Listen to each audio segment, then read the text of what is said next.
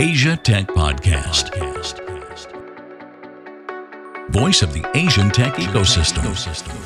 Hello and welcome to Asia Tech Podcast. My name is Graham Brown. We're all about the dynamic and exciting stories that make up the Asian tech ecosystem. We're heading to Shanghai today to meet a man who, obviously, his name goes before him, got a bit of a reputation, and in a good way as well. I mean, he's a mentor, advisor, investor in Shanghai. He's been involved in the scene since way back. We're going to learn a bit about his story and China matters. Geoffrey Handley, welcome to the show. Hey, Graham. Thanks very much for having me. So you have a lot of awards, Geoffrey. You have a long and illustrious career, but I have to say that I think possibly my favorite, and I don't know if this is going to surprise you, is the one you won in 2012 for the 21 most intriguing people in New York City media. Explain yourself. Where the hell did you dig that up from, Graham? Was that a surprise? When was the last time you heard that? Wink. Literally the day that I won the award was the last time we probably ever talked about it. Is that right? So thanks for bringing it up. Well, I have to say, I mean, you are an intriguing fella, and I'm not saying that to blow smoke up your ass, but it's very true. I mean, I've met you. I mean, let's talk about where I met you. I met you at China Accelerator a few months back. And, so, I mean, it was a day of meetings. I was with Kapil, and I met Oscar and William Balbina. And then, I was just having this conversation, and I was aware of this guy, this presence who sort of came into the room, this, guy with a ponytail, looked a bit rock and roll. And he sort of like came in and out of the shadows. And then you were in the studio at one point. And, that sort of whole idea about being the startup type mentor advisor. And, we have a kind of an image of who those people are, but you definitely are something different. I don't know if that's something consciously that you're building as your image, but, he's a bit, I mean, if you haven't met Geoffrey Handley, let me just describe the man to you. He's kind of got the ponytail, he's got the tattoos, and, he's very much his own man. Would you agree with that? Wouldn't have any other way, right? Yeah. So what's going on? You want me to be someone else? Well, I mean, it's there's a bit of a story. Cultivated. I mean, there's not really a story to it other than it's my story. Yeah. I mean, I think, even with the fund that I'm running now, Hightail, one of the things that we make sure we tell people is that we're contrarians at heart. Yeah. I think if you are in this space, whether it's from a VC perspective or as a founder, if you're not a contrarian, we've already only got like a 1 in 100th chance of just even breath of success, right? This is not even guaranteed win. If you're just going to do the same as everyone else, then chances are you're not going to last very long. But that's not to say that, that what I look like on the outside isn't a manufactured image. No. It resulted in many years of suspensions and expulsions from schools, inability to get any job in the world. And so that's why I do what I do. Love it. Asia Tech Podcast. Find out more at atp.show. When you spot talent, and in a way, your business is about talent, isn't it? It's recognizing people Absolutely. Who are talented. It's only about people. Like, right. It's actually quite funny. Like I often, when I do, talk at whether it's CA or anywhere else, to the incoming batches, we talk about like what's important from a VC perspective. I get really pissed off half the times when everyone's got loads of slides and loads of documents about business plans, business models, and now with like blockchain with token economics and all these and a lot of stuff on tech and the macro there, but they have hardly any slides on the people. Right? Like literally, it's one slide with a couple of photos banged together and then some advisors shoved in there as well. Right. And at the end of the day, it's all about people. I mean, that's the only thing that we're spotting. We're spotting for talent, for people, not for anything else. Right. And I think that's something that's largely overlooked, especially today when there's a rush of easy money. Yeah. We're going to talk about China. We're going to talk about that in the context of China Matters and Asia Matters and your history in China as well. And it goes way back. We've got a long story to tell. But I'm curious. I mean, you're talking about backing people, investing in people effectively, and you are a talent spotter for that generation of entrepreneurs coming through.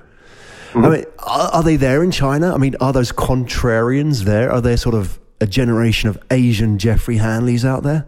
Shit, yeah. I mean, so my partner on my newest fund, on the Hightail blockchain fund, and I, we were out at what is now a portfolio company, but we were out there visiting, doing some final bits of DD. Right. They have 25 people in their company, 8 PhDs, 8 PhDs, wow, 10 masters, and out of a team of 25. So I actually just posted it yesterday on LinkedIn and shared a pic. So when when people ask me do they have talent here, that just is my go-to answer is that now. If you look at a company like that, I've never been in a room with a smarter bunch of people, right? Now, are they contrarians? Okay, do they have a view that I share? That's a different question. But from a talent perspective, do they have depth of talent, raw talent, or polished? Yeah, absolutely they do. I mean, how else would you see the companies that we're building out here that are turning into global giants and eating up the rest of the world? How can we build these in less than 2 and 3 years when it takes you 3, 4, 5, 7, 8 in the States or in the Western world? So of course we have talent. Maybe it's a different kind of talent. Specifically in the STEM world, we've got deep STEM talent. But in terms of the cultural world or the socio kind of markers, different characteristics to mark different types of people. And I think that's constantly evolving in China. But absolutely we have talent. Right. And anyone that says any different needs to check themselves big time. Yeah, and there are still a lot of people saying any different, right? I mean, that's what we're up against, but we're winning that battle, right? It's scary, though. We're definitely winning the battle, right? I mean, when you and I caught up, we just had the shift in the last 6 months alone in terms of audience and just general interest. And whether that's from a negative start base, whether it's the states banning ZTE and Huawei getting hit and stuff like that, or it's from a positive, I don't really care as long as the spotlight has shifted. And so, I think, guys like us have a duty not only to our shareholders and investors and the teams that we work with, we have a duty to the larger world to make sure that they understand, or at least have the ability to understand what's happening out here. Yeah, because I follow a lot of what you post on LinkedIn with interest, because obviously there's a lot of people posting a lot of stuff on LinkedIn. You kind of are one of the few who puts your balls on the line, so to speak. You plant the flag and stand up for something, especially about China. And I noticed, not too long ago, you posted some thoughts about CB Insights, which really, made me think. And I thought it was really interesting because you were saying what people were thinking, but nobody was actually saying it. And that was, there was this teardown, wasn't there, which was, the entrepreneurial spirit. I mean, could you give us a bit of background so the listeners know what it's about? So obviously everyone's aware of CB and his crew. They for a long time they have been. I've held them in really high regard, just like most people I know. For a long time I've looked to them as really a source of intelligence and a source of a questioning mind, right? Like that says, come on, bullshit, what the hell's going on here? Yeah. Or looking beyond what everyone else just sees at the surface. But of late. Be it the last year, pretty much. If I go into my LinkedIn and dig back, the first time I kind of poked at them was probably about 12, 14 months ago, when I said, it's time for you guys to actually start including Chinese companies in your global views, right? Like, these are the best companies in this space globally. And they did start to, I think their first one was AI back about 12 months ago, and they did the AI top 100. And in there, they started to include 7 out of that top 100 were from China. And they were the right companies as well. So I knew they were on the right track. But, it seems to get better. And then all of a sudden we end up with crap that we see. So what you're talking about is the teardown that they did on Sephora. Yeah. So they talked about how Sephora has really jumped ahead of the pack, taking a startup mentality or in a technology disruptor mentality or innovative mentality to what is a large corporate, and won. And they are winning. Now, the whole 50-page report was a decent report. There is at least 20 quotes from senior Sephora people around the world. There is one mention in the whole report. One mention, one word, China, mentioned once. One word mentioned Southeast Asia once in the whole report. It's insane. And it's insane. It really is insane, right? So regardless of what subject it was, even if it was just a macro rip apart of a country from a PE perspective, it would be talking about China, right? And talking about Asia. And they weren't. But specifically from a disruptive technology and business model perspective, everything that they listed in that teardown, all the reasons why Sephora was winning, 80% of those reasons, so 8 out of 10 of those reasons, and this is not like a number plucked from my butt, right? This is for real. 8 out of 10 of those reasons were generated in Asia. The business cases were generated in Asia, that they were tested in Asia, the models were tested here, the technologies were here. If it was not for here and Sephora being here, Sephora would be dead. Okay. Now, if they don't know that, if Sephora don't know that, well, that's Sephora's problem. But as CB and under his crew, they have a responsibility to live up to their good name, and they should know the difference. They should know that, and that's what I was most pissed off about, basically. And I tagged the Sephora people, the senior management on there. All the quotes from, they're all quotes from the guy that heads Africa, the guy that heads LATAM, the guy that heads, Eastern Europe, Western Europe, North America, South America. It's like, are you kidding me? You're talking about video streaming, chatbots, AI, in-store, new retail 2.0. All these things are basically now foundation China things, right? They're foundational tools, processes, technologies, models that have been generated or created here, reinforced and built up here. Well, the theses of them have been written here. And so to not recognize that, I think, is showing something to someone, me and others, that you're also letting yourself down by not taking advantage of that stuff. So hopefully, Anand and his team don't, and I'm no one to them, so hopefully they take notice of it somewhere, and hopefully they don't get pissed off, and hopefully they see it, they see the positive of it, which is, basically, we're here to help. I did actually put that in there as well. So there's so many people in this region that can actually help you if you don't know. All you have to do is reach out. So what is it? I mean, is it just habit? Is it laziness? I mean, why, given the wealth of data now, and it's not like you can hide from the fact of all of this, the importance of China and Asia. You look at the data, you look, 2/3 of the world's middle class by 2030. You look at the size of the, it's 50%, Asia itself is 50% bigger than the US and the EU. Why is it, given that, is it just habit that people aren't going into China or Asia and saying, well, what do you think? What's going on, when they're talking about the fortunes and the case studies of global companies that have a huge vested interest in the market? Yeah, I think habit is a nice way of putting it. I break it into three things. It's fear, ignorance, and racism. And I'm not I'm not one of those people that, stick my hand out about discrimination or whatever. It's like, I'm the most face value guy you can get. So I'm not politically correct, as you said, but I'll call shit as I see it. And that's what I see. I see a lot of fear, tremendous amount of ignorance, and inbred racism. The messages that people have, or the visions that they have of this region, of China, are ones that were true at one point in time. Not yesterday, as in like one point in time being 10, 15, 20, 50, 80 years ago. So they're pretty outdated views. And, you're right, the data is all in front of us. It scares me when, if I talk to founders or C-suite teams of some of the companies that inspire us, right, in the States, and ask them what their China strategies are, and they will, at best, they'll say, we have a China team, and I don't know much about it because it's not that important. Or at worst, it'll be like, well, China's not really in our purview, and that just worries me. It makes me sad, but it worries me not because I have any vested interest. It just worries me because I know when there is bloodshed and more people dying and getting killed, then it's bad for everyone. And that's what's going to happen to these companies, even the big ones, right? I mean, the large ones that literally are inspirational to us, or have been inspirational to us. Yeah. I mean, it's sad in that way, because I can tell you one thing: there is nothing stopping the crews here, right? Like, someone else's ignorance and someone else's misfortune is not any reason, or doesn't even enter into the minds of the founders here as to why they should not be just ramping and going forward. So they're just going to go twice as hard, and there'll be twice as much blood spilled.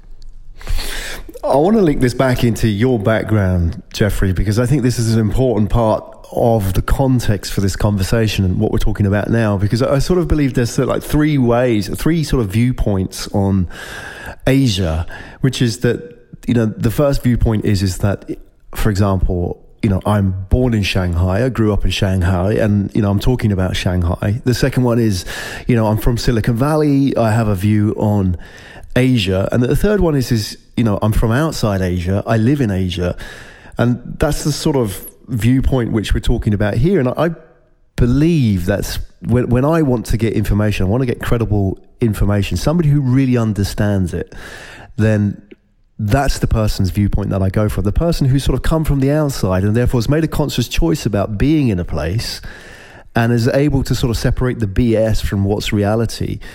There's a sort of a very interesting story about your backstory about how you got into Asia. Because I remember when we sat in that studio a few months back, and there was Oscar. I mean, obviously he came from Spain, outside of Asia, and Kapil came from India to China, and he's been there a number of years. But of all the guys sitting at that table, you had the sort of the longest and most interesting background. So I want to talk a little bit about that. You described yourself as being in China since the 70s, right? Mm-hmm. I mean, most people say I was in China since 3 or 4 years before the Olympics, right?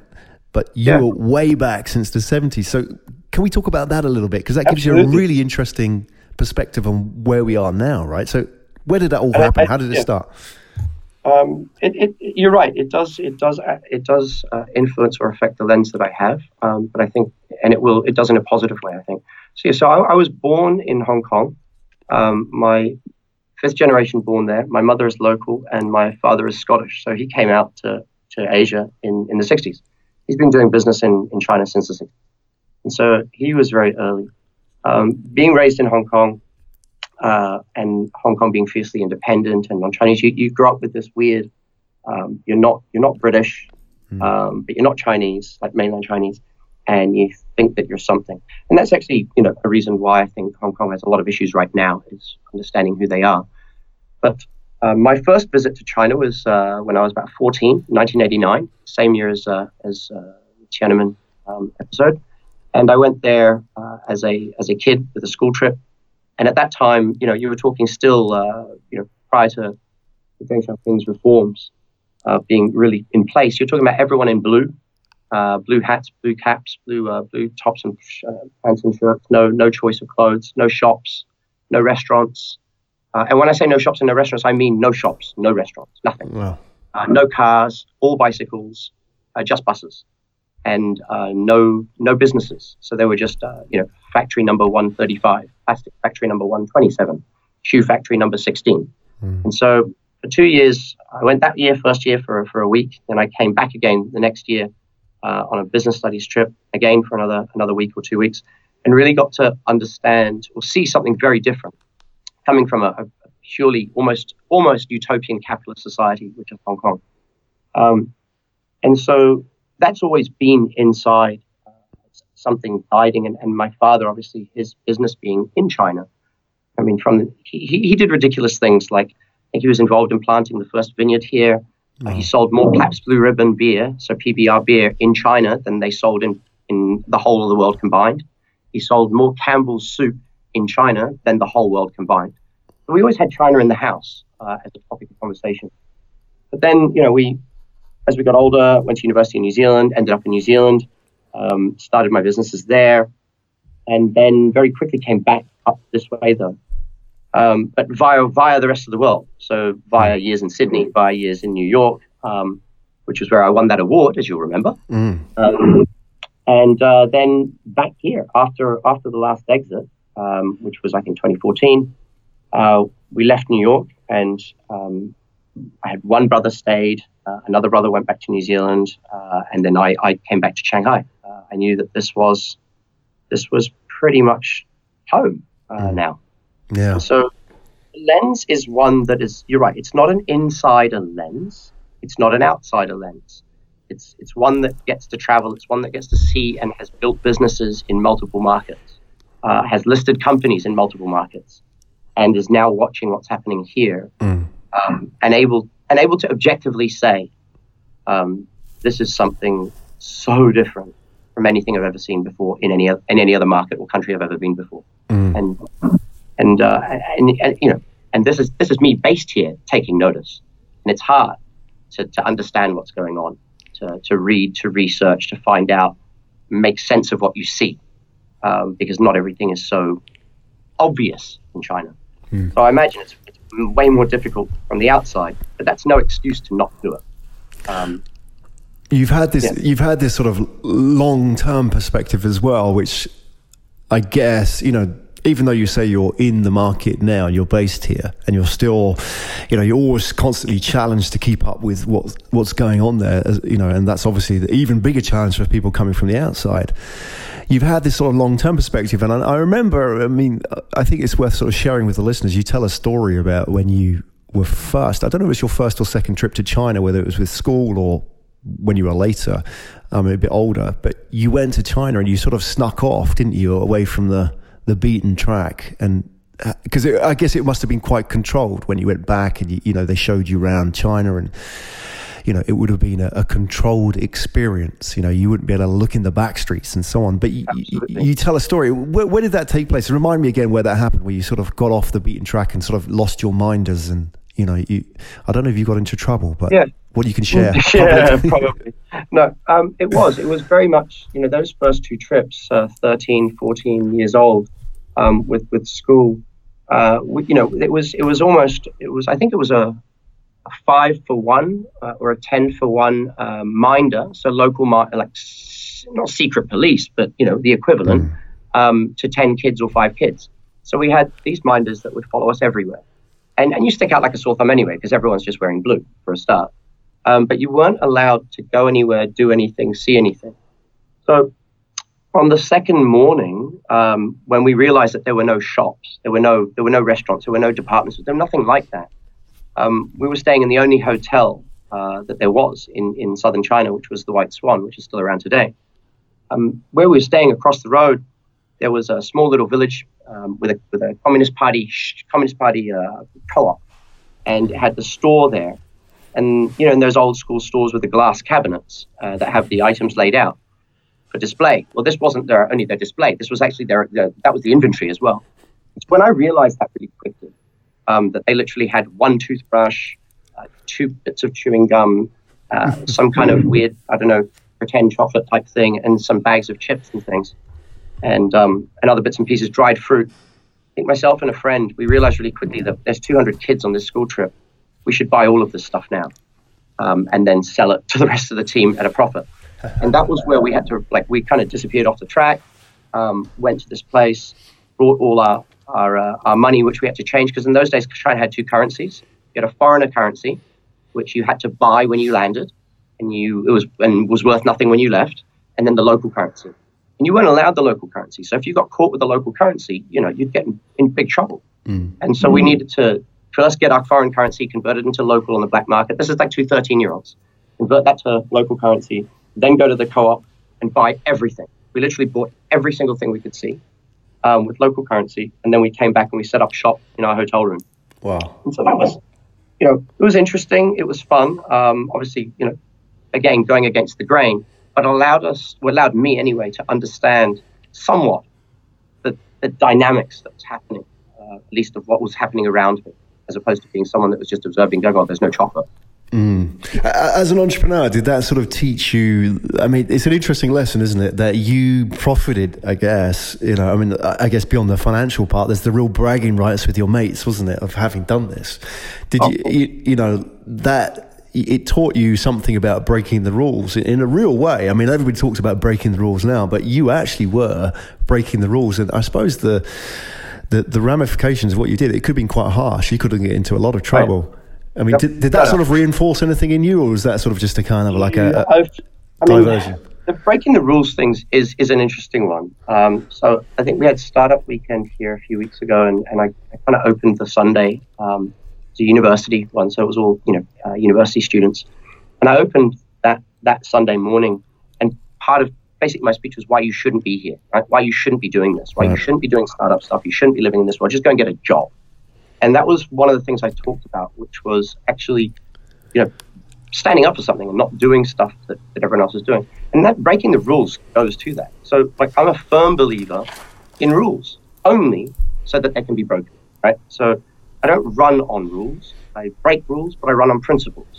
And that's kind of what's been drummed into me, or I've drummed into myself maybe as well, ever since I was a kid. So if we're talking specifically about China episode, yeah, sure. It's just another data point for me. But, my life has been like that. And I'm sure if you asked my mother, she would have wished it was something else. And it would have been a lot easier for her. Yeah, I think if you don't, it's hard for us to back founders as well when the founder says, I'm going to change the world. And then you say to the founder, well, what have you done so far that you've really just, like stuck your neck out or done something ridiculous where everyone has just said, you have got no chance. And if they can't think of anything because they've literally got straight A's at school, they then got a scholarship, they then went to X and Y, they then got a good job. Well, you're hardly going to change the world or set it on fire now, are you? I mean, you might, but just basic probability says that you won't. And so I think if, going back to the fund as well, our fund, we're contrarian, we're founder focused, right? We're all founders in the fund, the GPs, and it's a real important part of what we do. And so we kind of have to eat our own dog food, yeah? We have to be that kind of person. We're looking for the kind of people that we were. We're looking for better people than we are, but we know the kind of person that we're looking for because we know the kind of person that succeeds. And so, yeah, I think breaking the rules is definitely a part of that.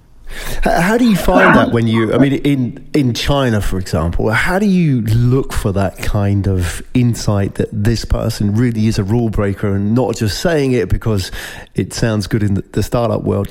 How do you, if you were to write a resume, you're not going to say, yeah, I got into trouble because, I did this at school or, I went off the beaten track and I profited from breaking the rules here. People don't talk about that, especially in Asia. Wouldn't you? Like, why? I mean, that's the thing, right? Like, first of all, why wouldn't you talk about it? Yeah. If you look at myself, my family, or like my personal family, or my fellow GPs, we're pretty open with the rules that we've broken. Even from youth, not only just the business aspect or professional aspect, but I think it's about looking for people that have opinions. I often say, like, I really don't care about the what. I just care about the how and the why. And it's true. It's not just a soundbite. It really is true. Like, if you ask anyone that's close to me, it probably frustrates them because I really don't care about the facts or the what. I just want to understand how and why. And if we're solid on that, then I'm good to go. And I think when people are able to confidently explain that, then you're able to see if that person's that kind of person that we're talking about. I think in China you've got this different dimension as well, which is kind of the opposite of rule breaking, which is the macro force in China is huge, right? The government here plays such an integral role in everything. And again, I know most people around the world just don't understand this, and they can't wrap their head around it unless they consciously try to make sense of it. But it's not one of those things that you just wake up and think, I'm going to make sense of this.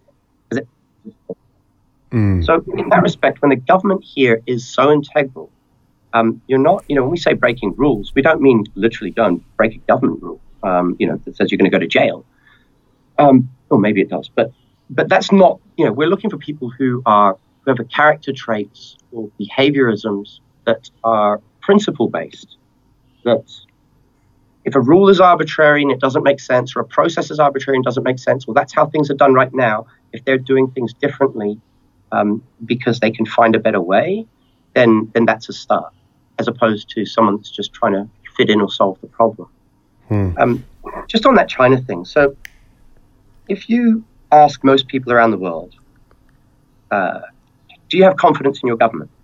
Most people would look at you ridiculously, first of all. Are you kidding me? These are politicians we're talking about, right? Like, you've probably got confidence in one thing. They're going to say and do anything to get your vote. That's the only thing you're confident about, right?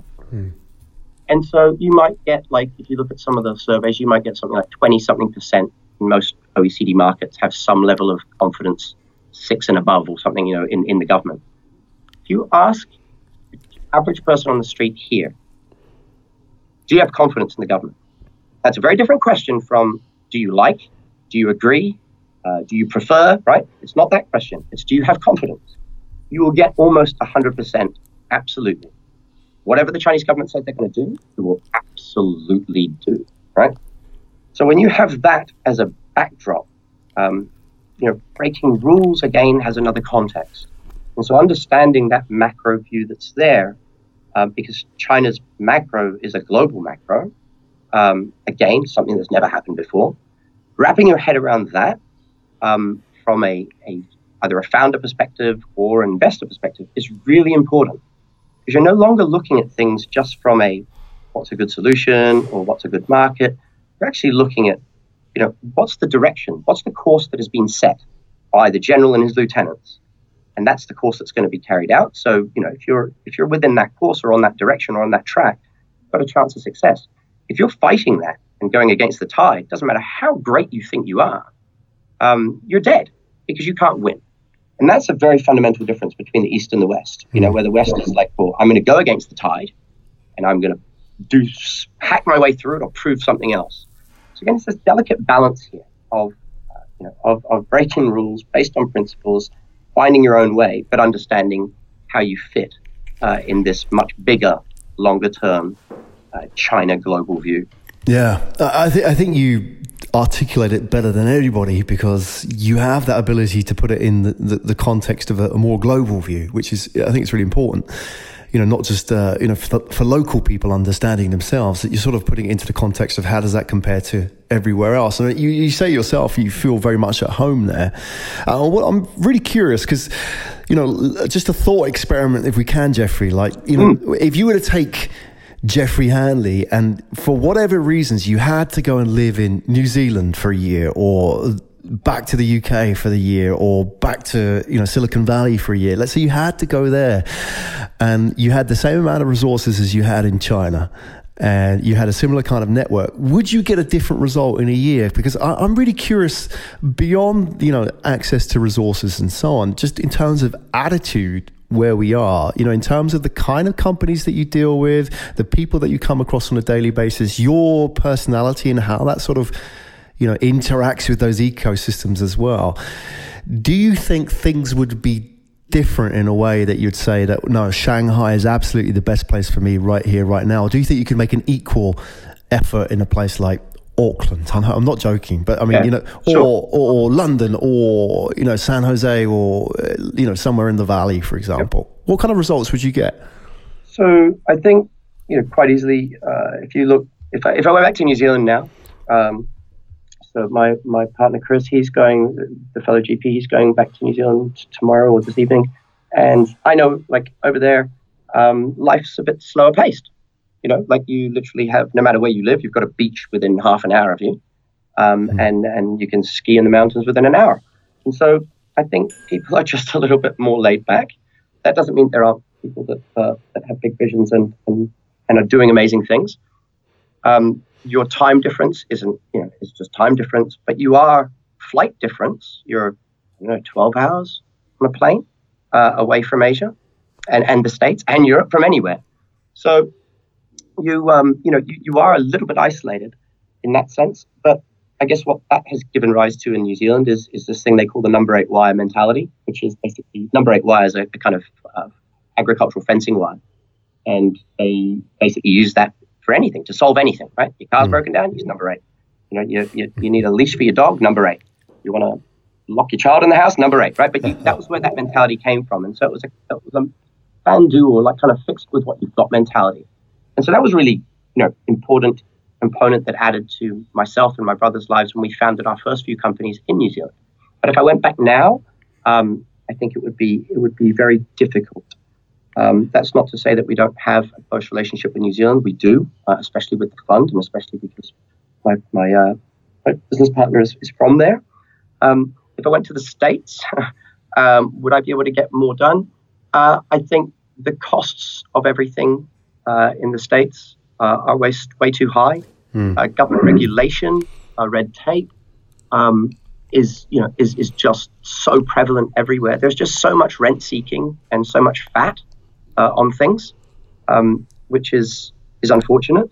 And not to mention the rest of the kind of the cultural or mind shift. I would have a hard time, I think, right now, getting around a few things that I see. But how would you sum this up? Okay, so in China we have what's called 996, right? 996 is basically the work week. Yeah. Most people around the world, they, what do you work in France? 32 hours a week, 34 hours a week, something like that, right? That's kind of ridiculous, but that's what they do. In most other markets, you're talking about 40 hours. And then, we, in our startup world, we're like, well, we work all the time. We're super hardworking. Okay, that's fine. That's out of necessity. the rule of thumb, like just general rule in China, like normal corporate world life is 996, 9 a.m. to 9 p.m., 6 days a week. Like, wrap your head around that, right? Like, of course people are going to get more done. You're talking about an extra 50% just on the hours and then a whole other day. Now, that's not paying anyone extra. That's not overtime. That's not like, oh, amazing companies. That's just normal. So if normal is 50% plus a day, well, unless you are just so super efficient and, you know, clearly poles ahead in terms of your intellect and your process and your systems and your product and everything, well, it doesn't matter what you do. You're going to get your ass thrashed, right? When you've got 1.5 billion people doing 996. I mean, the productivity, and not efficiency, but the productivity is a lot higher.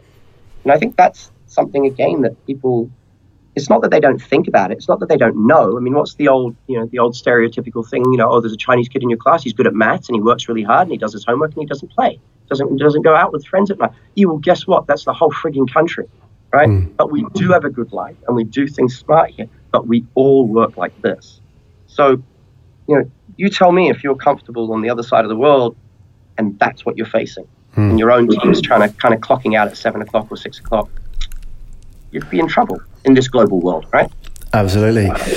Add to that as well now, which I think is, I mean, I experienced this when I came to Shanghai last time I met you, and just hanging out in China Accelerator, and there was a real sense, I mean, you've got that exactly as you said it, which is productivity wise, you just can't compete. They're going to thrash your ass. It's going to be 50% no matter what you do.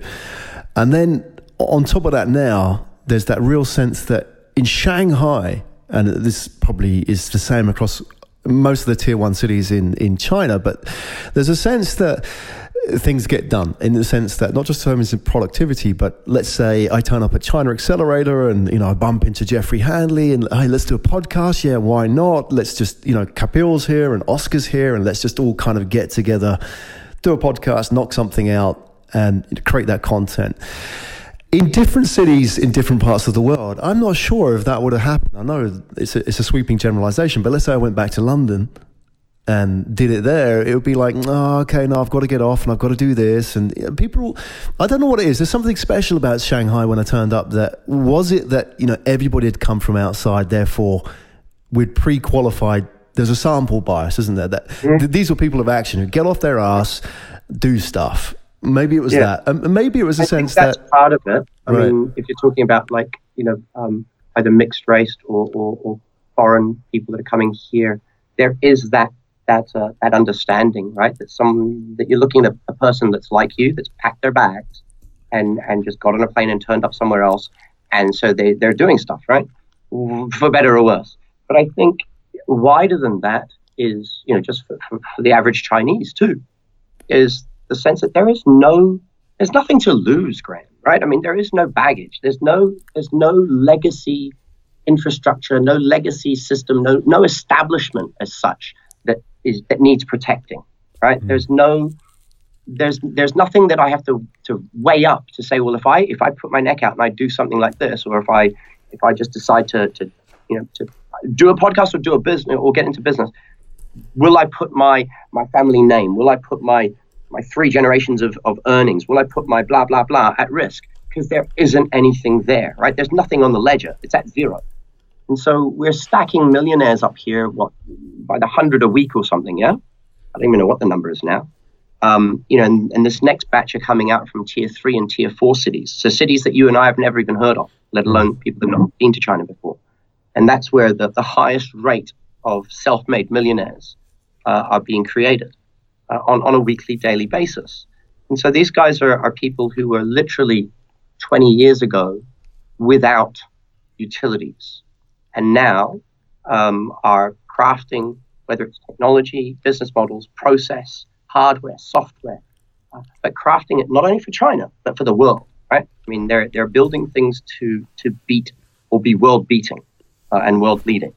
And that's the main thing that I think is exciting. And so what you picked up on is just the kind of ancillary or the tail end effect of that is what you felt basically when you were in this building. Yeah, for sure. What's it like to actually work with that generation of entrepreneurs who have nothing to lose in China? Do you ever sort of find yourself getting blown away by them? Because, we're a bit older, we have stuff to lose. We have, a history now. We have personal histories, right? We have a reputation to some degree.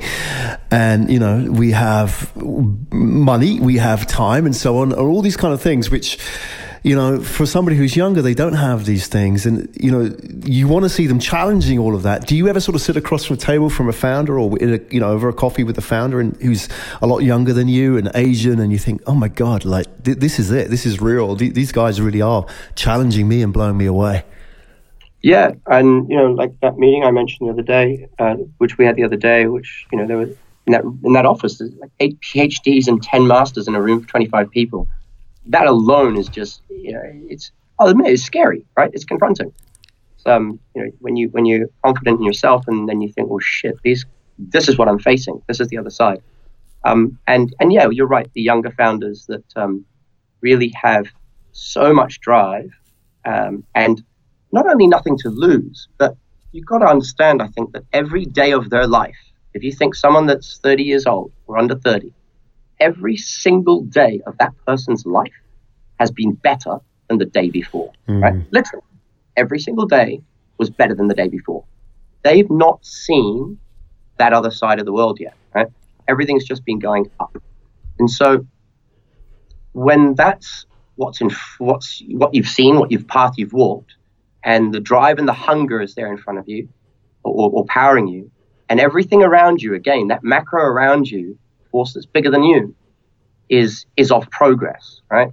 Like you're seeing buildings being ripped down, pulled together, pulled up skyscrapers 100 floors tall in less than a year.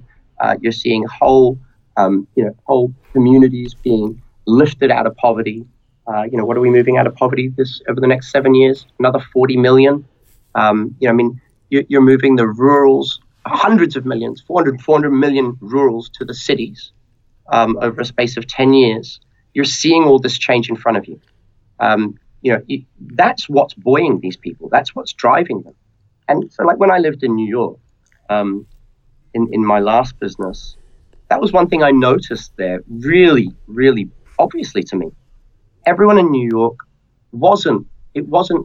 their tomorrow was not better than yesterday. It was the other way around almost, right? It was like people pining for the day before, pining for last year, pining for the days of old.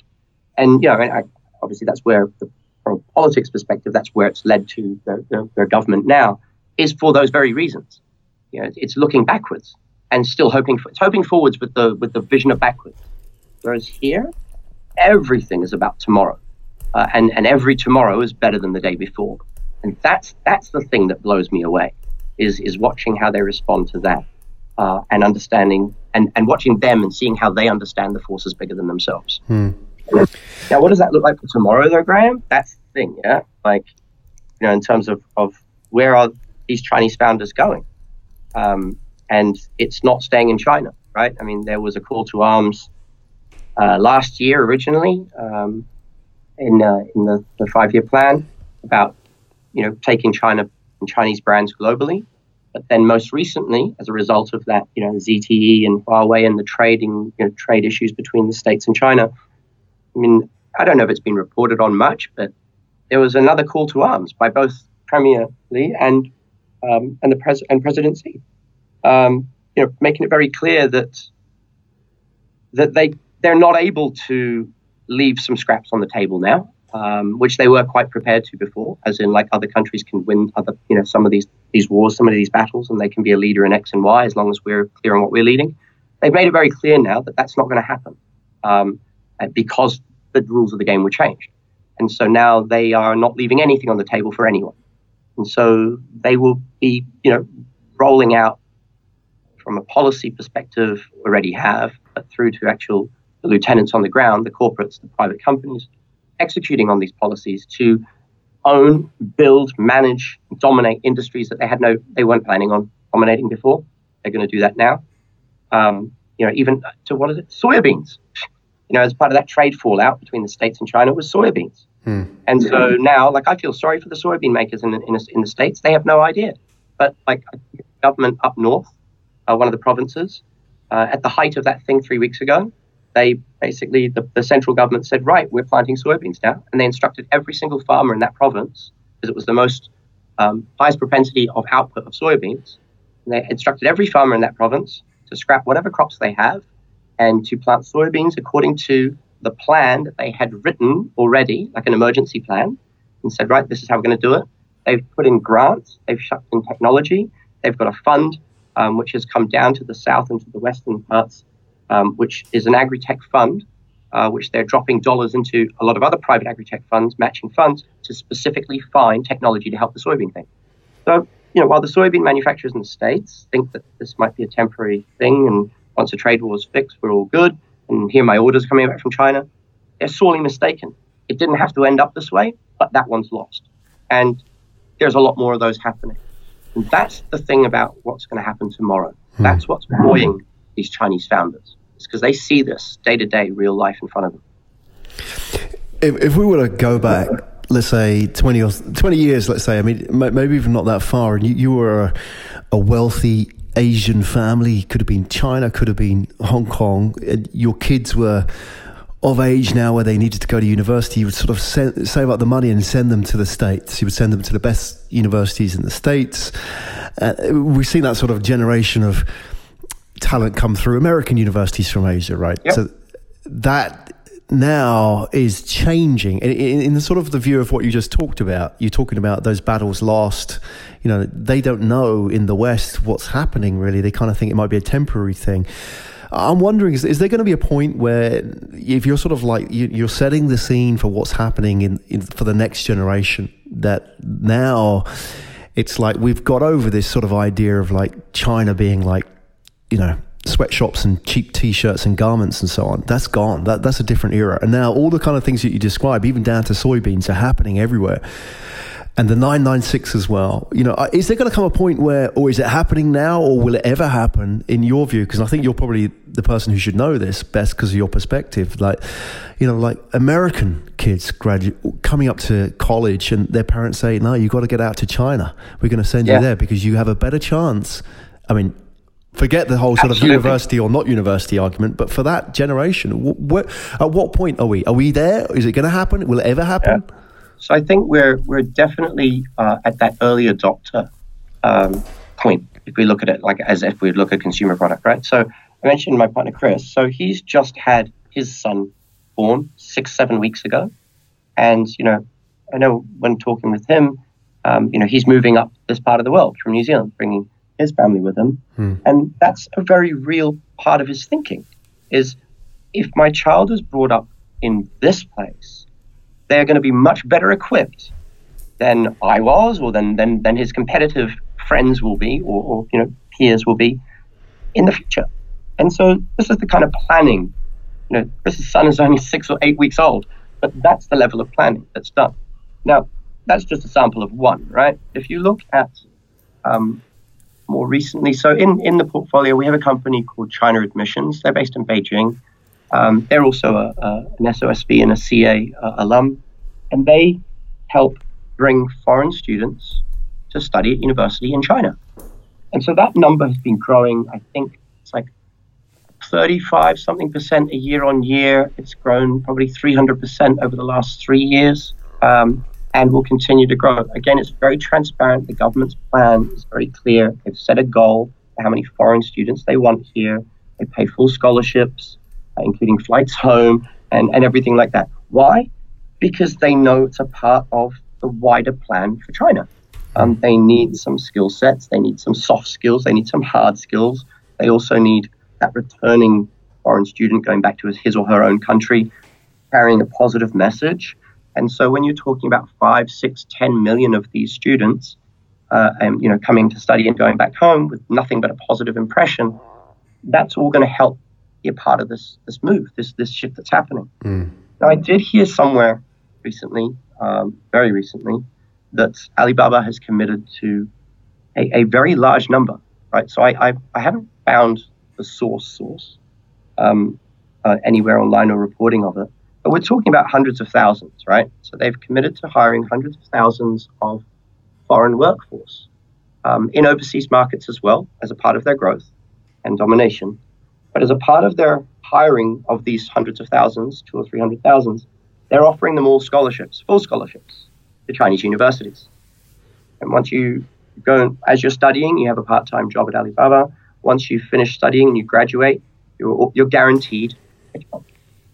And this is one of the global faces of corporate China and digital innovative corporate China, and that's their policy, that's their strategy, that's their move. Now, show me one other company in the world that has a strategy as far-reaching as that, one that is as, I guess I was going to say selfless, but that's kind of a spastic word right now, one that's imbued with as much national pride as that, and one that is actually cost-effective, right? I mean, they've done the numbers, right? I mean, it is an expensive, far-reaching, costly policy or strategy to run, but it is efficient use of money, and it will achieve the aims. But show me one other company, whether it's a 1-year-old, 5-year-old, or 100-year-old Western company that thinks that big. And literally, I will eat my shoes. You can't show me. No one can. Yeah, I'm thinking. I'm quiet because I'm thinking. My brain's ticking away, Geoffrey. So forgive me, but I think you're probably right there. And certainly, if people know that they're welcome to tweet us at Asia Tech Pod, or please do. We'd be really fascinated to hear, because I mean, this is and conversations. If anyone's listening that wants to study here, also get in touch, and I'll put you in touch with the crew at China Admissions, and they'll handle everything for you.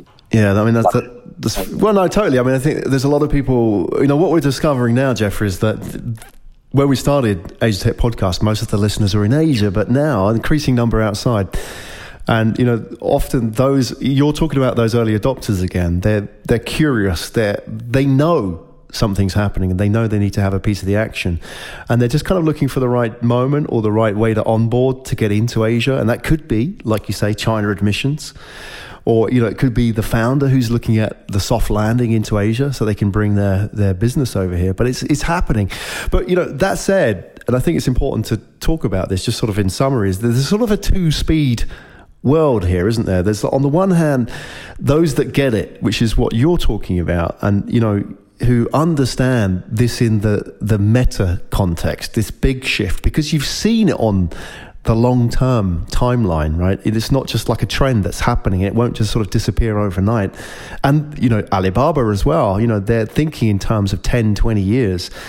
And at the same time, we're talking about, like your partner, your business partner bringing his family to Asia because they're thinking on these kind of timelines. And yet, at the same time, I read just recently that I think it was the Foreign Language Association of college or high schools in the US, something they publish their data every year about the number of people studying foreign languages. And it was fascinating reading, because you would have thought that based on this conversation today that people think they're learning Chinese, right? But Mandarin, but the numbers have gone down. Well, I don't have the data, but I'll tell you, the numbers have gone down in the last 6 years. And this is the bit that I don't get, and maybe somebody can help me out here. There are more people in the US studying Italian than there are Mandarin. That's insane. Are you serious? Yeah, I know. I'm dead serious, man. Weird. Maybe like that. What was that movie with Matt Damon? Talented Mr. Ripley, right? They go to Italy. I don't know. Maybe it's like, I don't know. Who knows? But we were living at two speed. I think the point I want to get across is that for those that sort of are in the world where people don't get it, is that don't lose heart, because you're banging your head against the wall talking about Asia to many people. It's not a case of trying to convert these people and say, Asia's going to be an important part of your future. It's like, rather than waste your energy on those people, find the people who do get it. And I think there are more and more increasingly that either get it or want to get it. But the sad reality, as I said, is that everyone needs to recognize, because it doesn't matter what business you're in, it doesn't matter if you're a team, if you're a founder, if you're an investor, if you're an advisor, whatever. It doesn't matter if you're the number one in your market in the States or anywhere else. China needs to be in your plans, because if it's not, then the only person that's going to lose is you, because you're in China's plans already, right? I mean, the founder here has already got you in his plans, whether that's a positive or negative. Just think about the fact that, we have 120 million Chinese will travel next year. Of that, maybe 70, 80 million will go to the States. That's next year. There's 70 or 80 million Chinese people going to be in the States. The year after, or 3 years from now, that number will top 100-something million going to the States. That's 1/3 of the entire US population will be Chinese at some point, at some time, right? When they're there.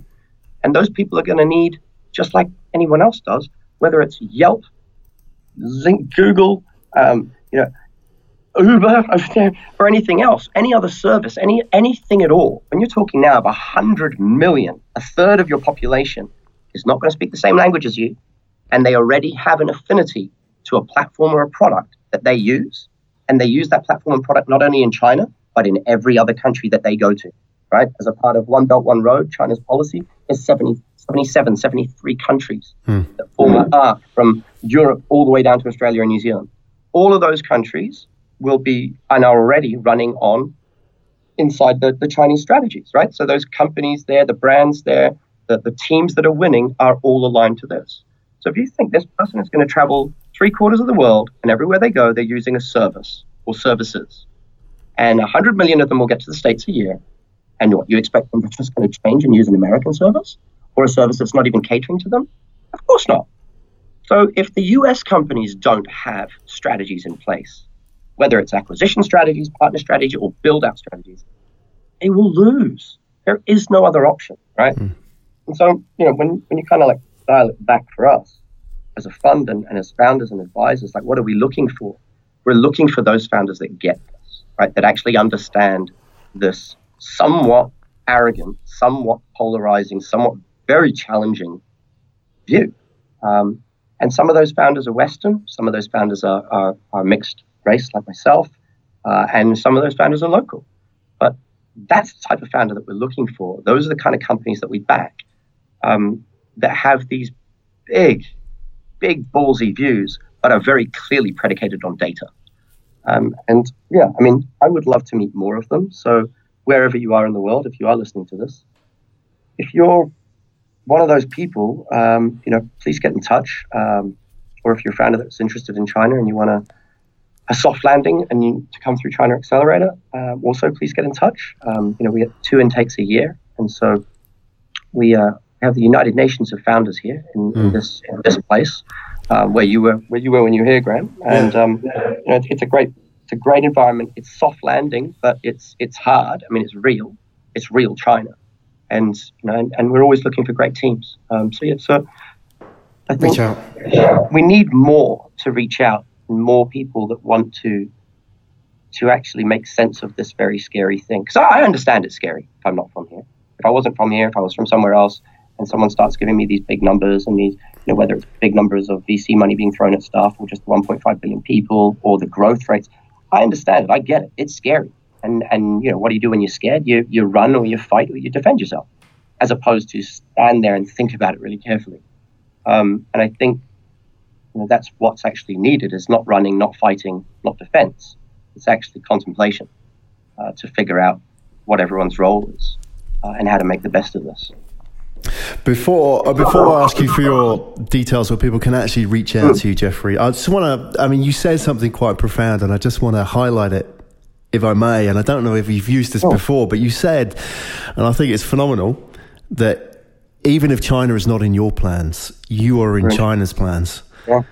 And that, I think, really sort of sums it up today about the importance of this conversation. Right? Yeah, absolutely. Yeah. And it's not lip service. It's not a throwaway. It's for real. It's happening now. I mean, and China's, this is a funny thing as well. Like, China's one of the most transparent governments in the world. Yeah. I know it sounds ridiculous, but it is true. All of their plans, all of their strategies, going out years, are all online to see. All the transcripts of all their internal meetings, all their speeches, all their policy directives and initiatives are all online and all translated into English as well. So it's not hard to see what the intended path is.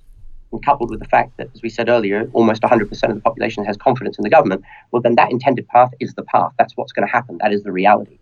And that's the easiest place to start, I think, is to actually see what that crystal ball is. Before we go, actually, if you don't mind, Graham, Chris, my partner I was talking about, he's actually just stepped in the room. All right. If he's able to introduce himself and say hi to the world. So, as some people may know, Hightower, we announced that we were launching a blockchain fund specifically for that area. As more and more of our portfolio companies were looking at either the technology or the fundraising side, and there seemed to be a lot of activity. Again, China competitive advantages were apparent, and so I scouted high and low and found someone who was equally contrarian, equally driven, and someone who has a really strong track record in this space as an investor and as an entrepreneur as well. So Chris Grimshaw-Jones, say hello. Hello, Graham. Hey, Chris, how you doing? Good, mate. How are you? Excellent. I've heard all about you. Really? You're heading up to, so you're making the move to Shanghai. That's right. Yeah. Came here for the first time in January this year. Was completely blown away. It was not what I thought it was going to be like. So I grew up in New Zealand. I was born in Bangkok. And literally blown away. Like Jing'an, Bund, it was beautiful.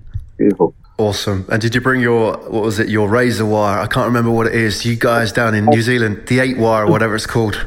Yeah. Fix a few problems up here. Yeah. No, I mean, part of the reason why I just had to just pick up and move over was just, as Geoffrey said, I'm strongly focused on the blockchain space. I truly think China's really winning that race in the world in terms of, having the right people in the right places and focusing, deploying capital and pushing it forward. And also they sort of, from the outside, it seemed like there was a hold on it, but I knew that there was stuff going on inside. So I sort of knew that I had to get inside to get my feet on the ground to get things moving here. Chris, well, really nice meeting you. I would love to get you on the radio at some point in the future when you got your feet on the ground and your family settled in Shanghai, and we can have a chat. That would be awesome. Awesome, mate. Thank you, Ron. Cool. Great. Geoffrey, been a real pleasure having you on the show. It's Geoffrey Handley, everybody, mentor, advisor, investor, GP at Hightower Capital, and the candid contrarian. Really enjoyed it. I mean, I'm sure people listening to this are going to want to reach out and make contact with you. What's the best way? What's the easiest way to be in touch? Yeah, sure. LinkedIn's the easiest place to find me, and my details are on there. If you're in China, and even if you're not, WeChat's the easiest. So WeChat ID is just GJ Handley. But yeah, connect with me on LinkedIn, connect with me on WeChat. I'm quite vocal about my opinions. So if you've got tough skin, please don't get offended. But if you get in touch, I'll definitely reply. And I'm open to having conversations with people.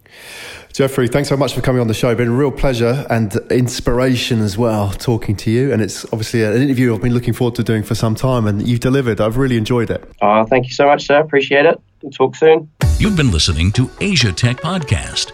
Find out more at atp.show.